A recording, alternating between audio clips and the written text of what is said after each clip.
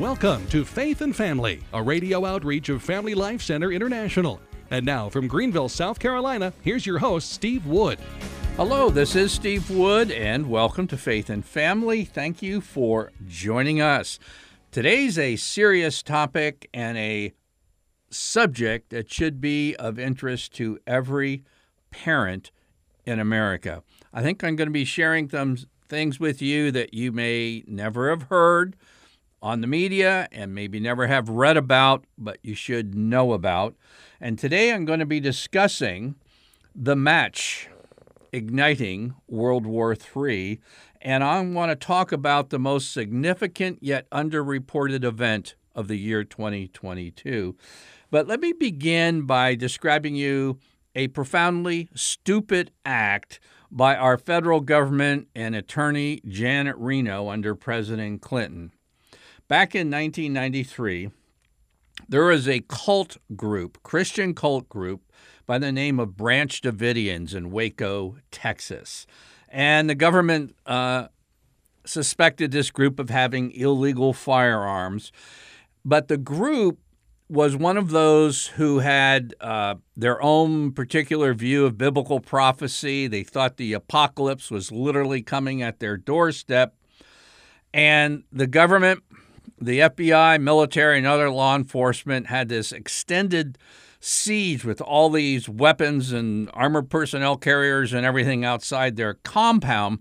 And if you go to Wikipedia, it says this: during the siege, several scholars who study apocalypticism, in other words, biblical prophecy, tried to persuade the FBI that the siege tactics used by the government would only reinforce the impression with the Branch Davidians that they were part of biblical end times catastrophe. In other words, they were making a bad situation with this Christian cult worse. They were being driven like, oh, this confirms everything this cult leader said about biblical prophecy. So, any case, at dawn, the tanks rolled in. They were specially modified and began tearing through the walls of the compound. The tanks and grenade launchers were modified to shoot tear gas into the building, which set it on fire. 80 people died, including 21 children.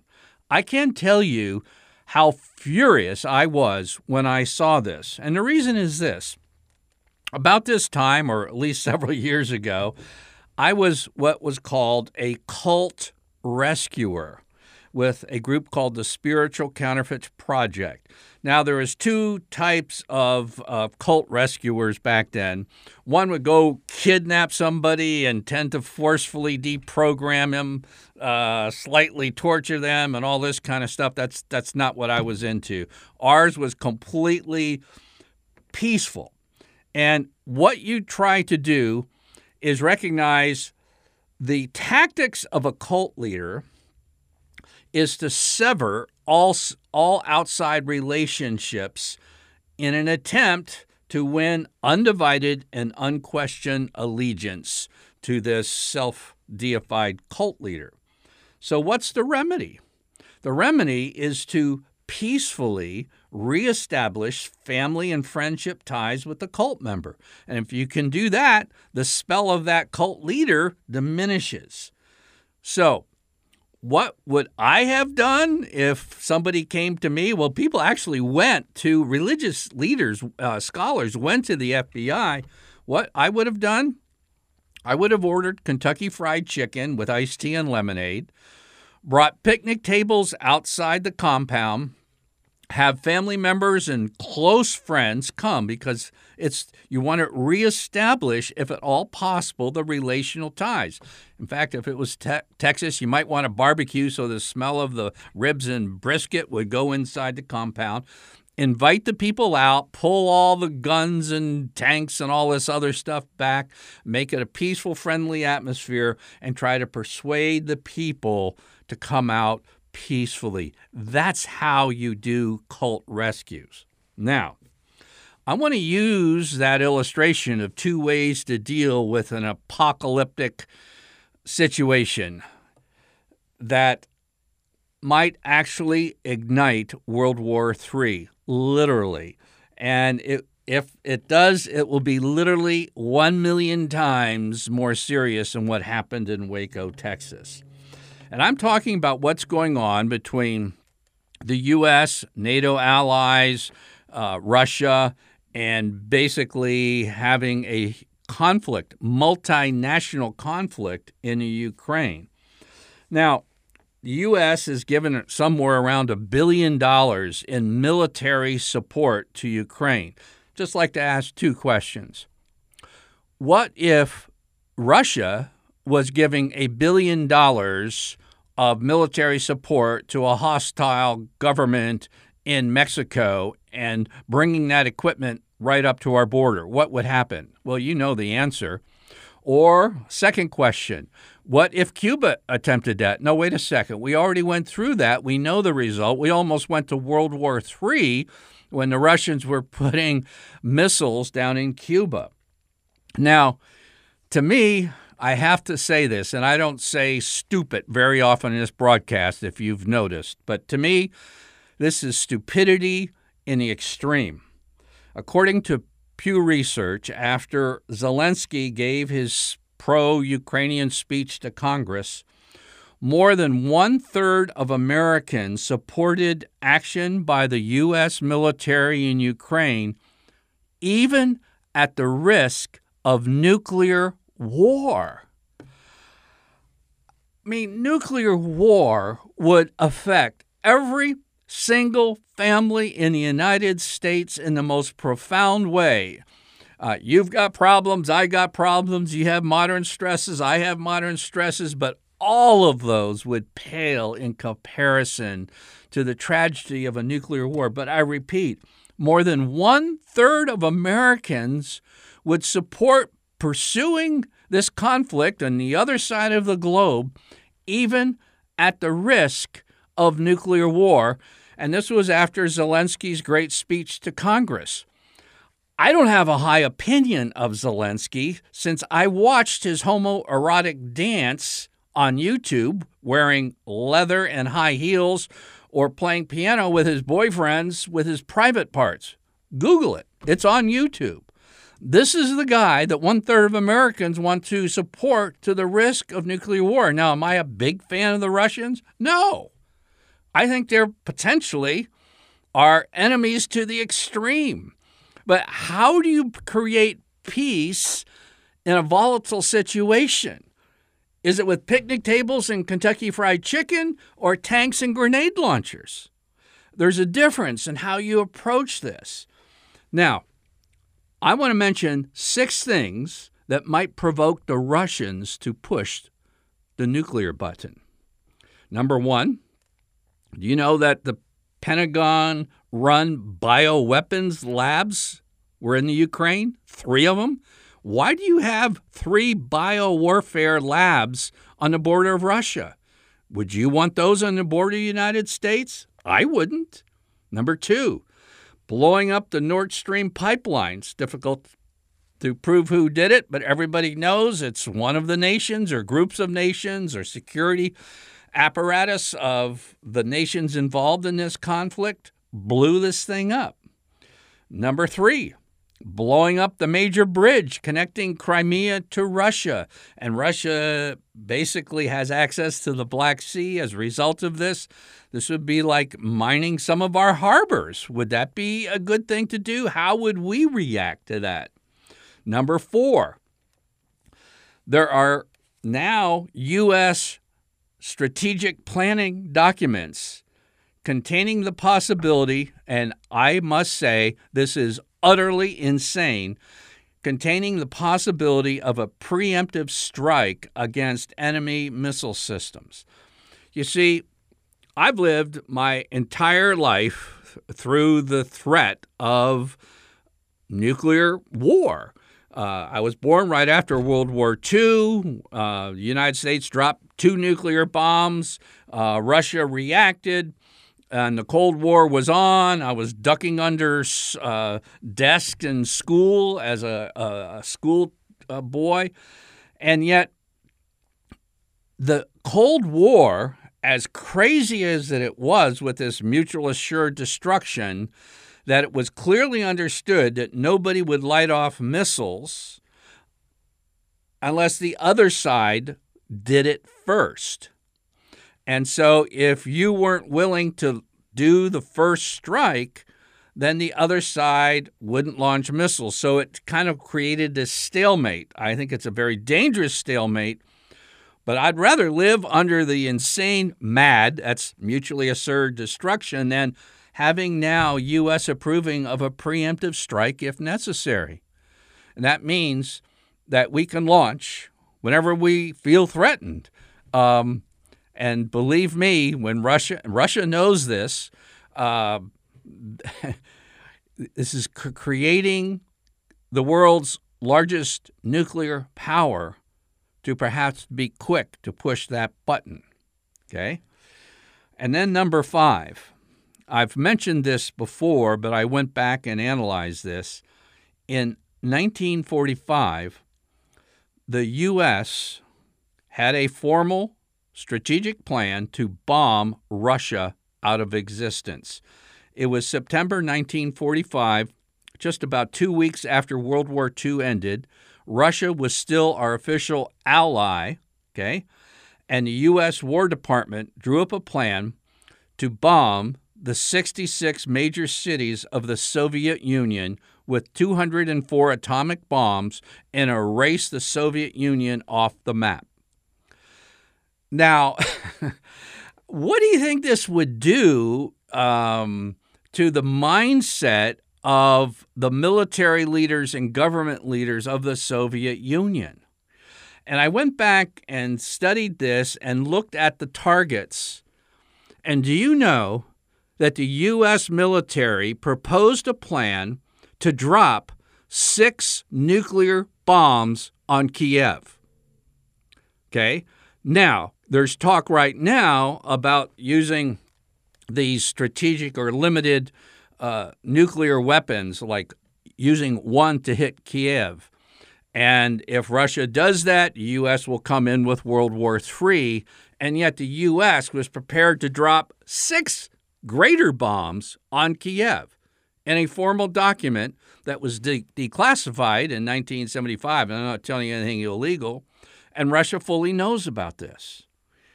Now, is it any wonder why Russia has put its nuclear weapons on high alert? Am I saying Russia is the good guy? They're the white hats? No, I'm not saying that. The world is filled with a lot of black hats, and perhaps both countries over there are black hats. But I told you I would mention 6 things that might provoke the Russians to push the nuclear button. I've mentioned 5. The 6th was reported, but it was kind of like, I don't know, buried with football scores or something on the internet on whatever came off in the news. But it was last summer. And in my opinion, and it's just my opinion, what happened on August 21st, 2022, may have been the match for a nuclear World War III. And the reason I believed that almost immediately when I saw the news report is that I read a book by a Lutheran bishop, and it's entitled, quote, "The American Empire Should Be Destroyed," unquote. Subtitle, Alexander Dungan and the Perils of Immanentized Eschatology. That's a long subtitle. What is it talking about? It's basically saying you take an apocalyptic future, kind of like the Branch Davidians. Honestly, they were pretty serious nutcases when it came to biblical prophecy. But when somebody is out there, how do you react to them? Try to come across with a peaceful approach or a tank and grenade launcher and tear gas approach. One is liable to stir up a reaction and result in a lot of tragedy. So what happened on August 21st that makes me think that we could have lit the match for World War III? Well, Alexander Dungin and his daughter met and went off to an event. I don't know what it was, a concert or something. It's his 29-year-old daughter, and they came back and got out of their cars, and for some reason, Dungin's 29-year-old daughter, who, by the way, is a very articulate, well-educated young woman who is a commentator on Russian television and all this, instead they switched cars for whatever reason. She got in Dungin's car, and as soon as she turned on the ignition, a car bomb exploded her car before the eyes of Alexander Dungin. And I remember seeing him just not that far away at all, seeing his daughter being blown up. He lowered his head and put his head in his hands. And I thought to myself, this is it. Now, you can Google this. You can see this. And if I hadn't read this book on Dungin before this happened, well, then I might have just forgotten about it like probably 99% of people did. But who is Alexander Dungin? Well, first of all, before I get to who he is, whatever group, and Dungin has a pretty clear idea what group or groups it was, what they did to his daughter is the equivalent times a million of what Janet Reno did ordering tanks to puncture the walls of a Texas cult expecting the apocalypse at any moment. Only this time, we're dealing with a nation with the world's largest collection of nuclear weapons. Okay, who's Dungin? He's been variously described as Putin's counselor. He's been called by Foreign Affairs Putin's brain. He's an influential Russian intellectual and political philosopher. In fact, his geopolitical philosophy has, captured the imagination of Russian leaders for their geopolitical strategy in this century. He's a professor at Moscow University. He's editor-in-chief of a Russian TV channel. And he has been called Putin's spiritual guide for the invasion of Ukraine. And of course, that's why they tried to blow him up and did his daughter instead. I'm going to read to you from James Heiser's book on Alexander Dungin, actual quotes where Dungin is taking what you and I would call apocalyptic theology, a biblical prophecy, and then applying it to the immediate situation, what's going on in their part of the world. And this, he is not a nutcase in the sense that he's a very well-read, well-educated, articulate leader in Russia, and these are some of the things he said.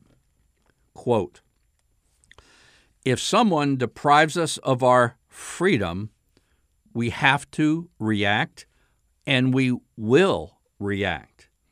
The American empire should be destroyed, and at one point it will be. Spiritually," see, this is where he brings in kind of a distorted Christian end times application to the extinguishing of the United States of America. Literally, not figuratively, literally. Spiritually, globalization is the creation of a grand parody, the kingdom of the Antichrist, and the United States is the center of its expansion. Here's another one. Antichrist, besides theological, also has geopolitical social meaning. In other words, he's taking the end times doctrine of the Antichrist and applying it to the geographical, political war situation that we're finding ourselves in. He says, "It is evident today that the most perfect and complete form of the historical realization of this sinister personage is the liberal West, and creating the foundations of the planet domination in the form of the New World Order." Now, I don't like the New World Order. I don't like the President Bushes have talked about New World Order, and all kinds of other American leaders talked about a New World Order. Let's be happy with the United States of America rather than trying to start some global world order. I don't like it. I'll fight against it. But Dungan has taken this a step further. He's saying this is the end-time empire of the Antichrist, and when you start mixing kind of religion with geopolitical thoughts and biblical prophecy in the wrong mix, it can become extremely dangerous. And that's why Dungan, when he talks about aggression, should be heeded. This is the man inside Putin's brain, so to speak. He has his ear. He's a very influential lecturer in Russia on geopolitical philosophy and strategy, and he says this on aggression. Quote, "We are entering into a completely unique time of new aggression. Aggression is the founding law of existence. Aggression is the fundamental phenomenon of cosmic reality." Okay, Russia is called the bear. You don't mess with a bear, and if you get them angry with you, you're liable to suffer injury. And aggression, according to Dungan, means a literal conflict between two entirely different worldviews. He goes on, "Between them is only enmity, hatred, brutal struggle according to rules and without rules, for extermination to the last drop of blood. Between them are heaps of corpses, millions of lives. They will be decided by war." And again, this is the most influential person for the geopolitical strategies of Russia and its premier. And yet 1/3 of Americans feel like homoerotic dancer Zelensky is worth supporting to the degree of risking nuclear war. I can't believe we are where we are. The United States is providing, as I've mentioned, $1 billion of equipment. Besides that, aerial surveillance, so military artillery can target Russian troops and training Russian troops. And the whole hopes of weakening Russia and prompting a regime change. But the United States has a definite expectation. And the expectation is this, that we can do all this and Russia will not be provoked to use its nuclear weapons. I think this is a serious misjudgment, and there's probably a lot of those in the Pentagon, I would imagine, and in the White House and in the State Department who have not read these statements from Dungan. Have you ever heard them on any form of media, conservative media, liberal media, any kind? No, probably not. And yet, when we blew up Dungan's daughter, or whoever did, someone who was not for the Russians being in Ukraine, and I'm not for the Russians being in Ukraine, but blowing up his daughter could well be the spark that ignites a wider Ukrainian conflict and eventually a world nuclear war later this decade. There was a temporary pause under the Trump administration with Dungan because Trump didn't get us any new wars, but that's all over with. We're back in them. And conservatives and liberals, Democrats and Republicans, for the strangest reason, want to get involved in a number of foreign conflicts, and over a third of Americans want involvement in these conflicts, even if it risks nuclear war. I really don't think we want this. Remember, Duncan said, Putin's ear, he has his ear, the American empire should be destroyed, and at one point it will be. What am I saying? It's this. As Christians here in the United States, we should take seriously the seventh beatitude. Blessed are the peacemakers, for they shall be called the sons of God. We can't always have peace, but we do want to try to have peace.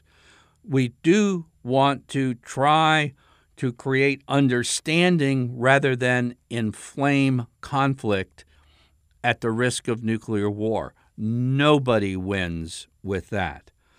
So I think it's time to be very careful and start plugging our ears to all of the heroic commentators on conservative news advocating bomb, bomb, bomb. No. There's a better way for this, and I suggest listening to President Kennedy's 1973 American University speech and how to relate to a nuclear power like Russia. That speech cost him dearly. I urge you to listen to it. I'm Steve Wood, your host, and you've been listening to episode 415 of Faith and Family.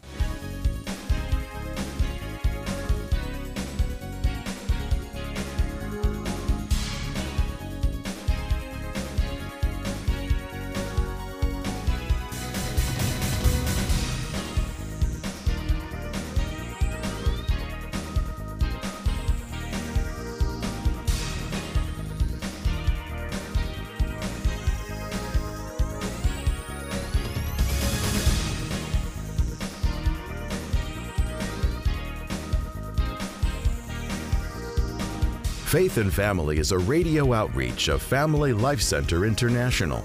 Visit us online at dads.org to learn more about Catholic family life.